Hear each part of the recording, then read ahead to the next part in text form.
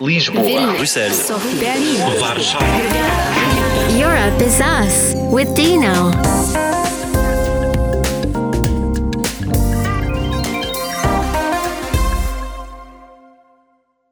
Europe is us, but who are we? Stay with us and you'll find out. Today's topic, youth and politics. Today's guest, Niklas Nienaß, a 30 years old German member of the European Parliament, shortly an MEP from the Greens, a European Green Party. Today we are going to talk about the topics on which our guest is focusing the most, and one of them is the improvement of the position of youth in the EU. Mr. Nienaß, what is it like to be one of the younger MEPs?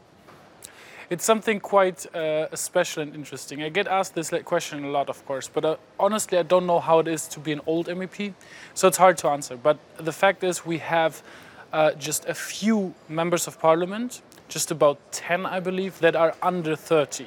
And you know, I just turned 30 this year, and I think that I already live in quite a different world than, for example, my niece, who's turning 22 this week, actually. And so there is a big problem, I believe, when you have 10 MEPs who are 30 or younger, and you have almost 100 that are over 70. And I think this is not good for democracy if we only have one particular group or like one group more represented than others. So it's a hassle sometimes because we have conflicts with all the colleagues, for example, on remote working, on easier conditions, but also, of course, on topics. But to be honest, it's a quite good job. I really enjoy what I'm doing, and I have the feeling that I can really move something, and this is really something great to do. MEPs are also members of different committees. What is your working committees like, for example, in the European Parliament's Committee on Regional Development? Yeah, so I have multiple committees that I'm working on. I'm the coordinator for the Green Group in the Regional Development Committee, as you mentioned. I'm also a member of the Culture and Education Committee and a member of the Industry and Research Committee and a substitute member of the Constitutional Affairs Committee. And then the work there differs quite a lot. So in the Regional Development Committee, as I mentioned, I'm coordinator, so I'm really trying to coordinate everything that we do to look at the bigger picture to see how the regional development is working. And for me, regional development is the major tool to bring Europe together, you know, to give everybody the same chances in Europe. Because for me, this is what making Europe one means. That no matter where you live, you will have similar chances. It doesn't matter if you're old or young, it doesn't matter if you're from east or west, north or south. You can through good education and hard work, you can achieve a lot. And this is the promise I think we have to give to the European people. The Culture and Education Committee, we're more focused on culture and education, of course, and there I'm trying to work on an improvement of the life of artists and cultural creators, because during the pandemic they really suffered a lot. You know that we had to close everything from musical avenues through theaters, cinemas, everything was closed, so they didn't really get any payment or anything like this. So we need to support artists, because there's also the diversity of European culture that I love so much. You know, I've been to Slovenia before and was able to look not just on the cultural side, not just on the natural side, but also on the cultural side in Ljubljana, but also in the mountain areas. And I think this diversity that we have in Europe must be protected. We must have this diversity. Every culture is just valuable. Therefore, we need to support those who are making this culture. And then in the Industry and Research Committee, there I'm only focused on spacefaring. So everything that has to do with outer space, I'm doing. And in the Constitutional Affairs Committee, there I'm working majorly on the question of how we can bring Europe together as a constitutional part. So how to make it better, to make better decisions, to be quicker in questions of crisis like we have right now with Russia, to have collective response that is just one response towards the foreign affairs policy. And that's what I'm trying to do there. You've been working on the Just Transition Fund a lot as well. Just to remind our audience, the Just Transition Fund is a key tool to support the territories most affected by the transition towards climate neutrality. But how can it prepare us to exit a fossil-based economy?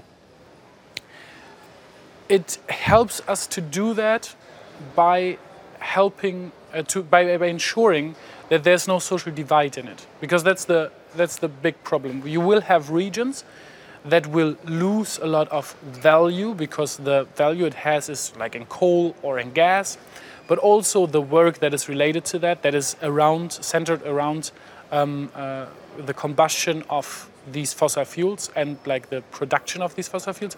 And if we lose all of these jobs, these regions will suffer, of course. And we have seen this multiple times, for example, in northern Spain, in Western Germany, also in Great Britain, in Belgium. So in these regions where you had steel and coal production, stone coal production, that was not affordable anymore. And suddenly they broke together and those regions really died out. There were no jobs, there were no real structures anymore, no social support, and we want to avoid that. We know that we have to go for the transition, but we don't want to make it abrupt and disruptive, but really supportive to say, okay, we'll go we go away from fossil fuels, but we will ensure that the regions stay strong, that there's an alternative means of production, alternative means of jobs, continuation of social services, of also regular good living services like a swimming pool or a sports hall or something like this. Schools, very important. So to make sure that all of this is there, therefore we need the Just Transition Fund. And frankly speaking, I think we will need to invest more in the future in these areas, because the transition towards a new future for humanity, meaning a future that is fossil free, needs to be one that's also enjoyable to live, right? What's the reason, what's the point in making all of this if we're just destroying everything in the meanwhile? Because we don't want to do that, we need to invest in the social aspect of the transition. As you've mentioned before, culture interests you a lot as well. How are you helping improve the position of cultural workers in the European Parliament? One of the big things that we did was the RF investment facility. So there was a big chunk of money that we spent after COVID, or right during COVID, 750 billion euros, a big major part of this through the RF directly into the regions. And we fought for that at least 2% of that would be invested in the cultural sector, meaning that we invest in artists, in support schemes for them, and all of this. And this would have been the biggest investment ever to be made in culture in Europe.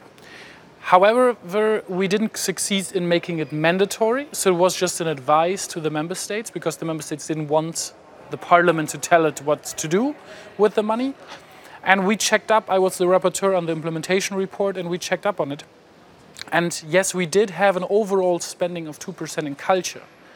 But, big but, is that we have one member state, Italy, that invested heavily in culture and others didn't do. So overall we had 2%, but we have a divergence. And this is, I think, dangerous for the diversity of European culture. Because if you have member states that are getting better out of the crisis and others that are just continuing the suffering for the creators, I think this is highly problematic and highly dangerous for the diversity of culture, because otherwise you'll have a recovery of two speeds. What else we do, or what we're focusing at the moment on, is trying to ensure that there's a safety net, a social safety net for artists, because that's something some member states did have it in the past and still have it today, and this was really helpful during the corona pandemic. Other member states don't have anything at all. And this is really dangerous. We saw it right now, but I mean, something similar could happen all the time, but also in general. A lot of these people, they're national treasures because they're producing culture, and like a lot of politicians thank them and go out, make a picture with their sculpture or celebrate their songs or something like this. But as soon as they get into pension, they only get like a very minor pension that they cannot live off. So on the one part, they're national treasures, and on the other part, they're just like, well, we don't care about you anymore because you can't sing anymore or something like this. And I think this is highly problematic, and we need to ensure that there's a safety net for every artist in Europe. One of the themes you talk about a lot is space as well. You are stressing how important it is to set the course for a new European space strategy. It could also fund smaller companies. Why is this important? Space is extremely important. I think we undervalue what we're doing in space. It's not just about going to Mars and some wet dreams of some billionaires to go into space. It's way more than that. The majority that we receive at the moment is services from space. You probably know of positioning like GPS or better Galileo, the European positioning service. We also do a lot of Earth observation with Copernicus, the European observation program, in which we track climate change, for example. And all of this is a lot of good services coming from space. And what people don't understand or don't comprehend a lot of times is that if we would not have access to these services right now, we would basically live in the 70s. And the problem is, there is a good chance that we cannot use this infrastructure anymore in the future. The reason for that is space debris. We have a lot of trash flying around space, but because it's flying very fast, it is very explosive. So a single bolt is as explosive as a hand grenade. And so if this comes in collision with a satellite, it produces more space debris, right? So more trash flying around. You cannot track it all. And so the danger is that there's more space debris, causing more space debris, causing more space debris, until there's nothing else but space debris, only trash, and all the infrastructure is destroyed. And this is highly dangerous, because we have a lot of infrastructure that's reliant on it. We would have had no shipping services anymore. Like all global supply chains would be cut from one day to the other. And also, there's also a lot of possibilities that we can do with space services. For example, when we're talking about tackling climate change, we need this data. We need a lot more data on, for example, methane. Methane is a very potent gas that is way more dangerous for the climate change than for example, carbon dioxide. We need to track it. We need to know where it comes from, how to stop it, how to reduce it, for example, in pipelines or other stuff. And in order to do that, we need better cameras in space. So we need actually more stuff up there. And this is the dilemma. On the one hand, we need to reduce the amount of trash. On the other hand, we need more satellites. And this needs regulation and protection. Regulation, meaning that it's clear everything that you bring up, you have to bring down. Take your trash back with you. Like it's like when you're going to the beach, please just take your trash with you. And on the other hand, we want to enable that Europe, at the moment we are not really at the head of the pack. It's basically American companies doing a lot of stuff. You all know of SpaceX, of Elon Musk and Jeff Bezos, and also Virgin Galactic and other big companies. There's a lot more. Actually was there and visited a few of them. And they're doing a lot of stuff, and Europe is lagging behind, even though we have so much potential. We are really, really good in this, actually. And we need to elaborate. We need to be faster, be better, be cheaper. And I think we can do that if we have a clear guidance and all companies know what to do. And we need investments that are not just focusing on the big member states like Germany and France with ORB and Euranet Plus, but really focus on the smaller and medium member states that are interested in building up an industry, or if they don't want to have the upstream industry like launches and satellites, that also want and have a lot of knowledge in data usage and use the downstream. So everything that we send down from Copernicus and the other services, that they can use that. And the last thing, what we're actually working on right now, is the Secure Connectivity Initiative. Very bad name, we'll probably change that as well. But what it essentially does, or what I'm working for that it will be doing, is that it will provide internet for all over Europe. And that for a reasonable price, so that every person in Europe can have internet access with a fairly stable and fast connection, that you can contact your grandmother or granddaughter, that you can work from home, that we can really use this technology of digital technology to our advantages, and that those regions, especially in remote areas, rural areas, can have connection to the internet, that you can work from them, that they can have a way better, newer future. And so there's also the link from region development and space. It's really from the local to the way outer region level. And this is great to work on these different levels and bring all of this together. The EU marked 2022 as the European Year of Youth. Why is this an important project in your opinion? I think youth is always an important project. Also because I'm young and because I know that there's a lot of politics that's not focused on young people, where there's just so many different perspectives that are not just young perspectives. I think it's good that we have this Year of Youth, but I also have to say I'm a little bit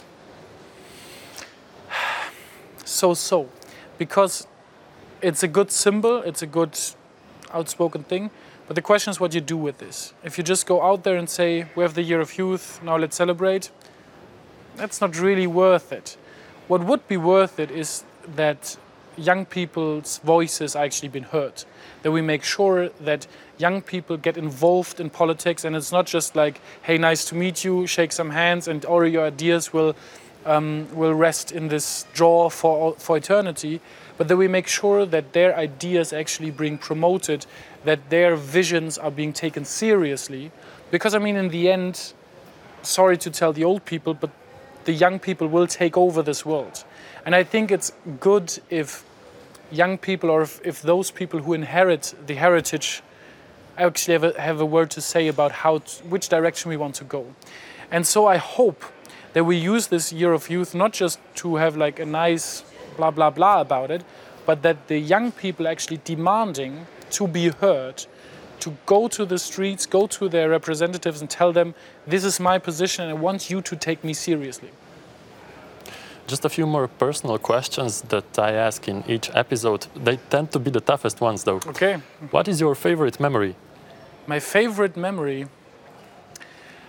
I went to Kenya 11 years ago, and then we went to Tanzania. And in Tanzania there's the Kilimanjaro, but we didn't climb on the Kilimanjaro, we went to Mount Meru, which is a mountain right next to it.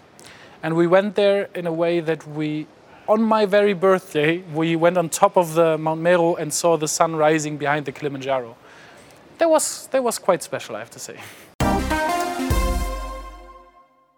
What is your worst fear? My worst fear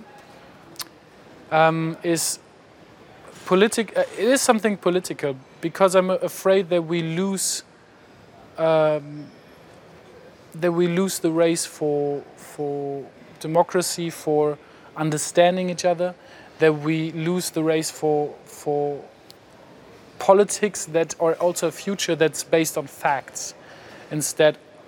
Yeah, and so that's where I'm a little bit afraid. I think we see tendencies in the US, we see tendencies in Europe, and this is just the democratic states, and we still have like these major blocs that we see with Russia at the moment, them attacking Ukraine, that they are autocracies that do not want us to live freely. And there I'm really afraid. I think we have a lot of work before us as young generation to solve these issues.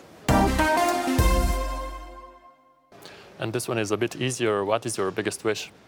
My biggest wish is to unite Europe. I'm hoping that we will have a united European state that actually acts of sovereignty and brings forward these ideas of democracy and freedom in the world. And because I honestly don't think that the United States are the right actor on the international level to solve humanity's problems, because they're not doing it. I also don't want China or Russia to be the ones we're tending to solve our problems, because I'm afraid of their solutions. And I think Europe is the one to have the voice of reason and bring the world further. And for that, I think we need a united Europe. Thank you very much. Thank you. Thank you all for your attention. Don't forget to subscribe to the podcast and listen to what we have to say, because Europe is us. Lisboa, Vilnius, Bruxelles, Sofia, Berlin, Warszawa. Ljubljana.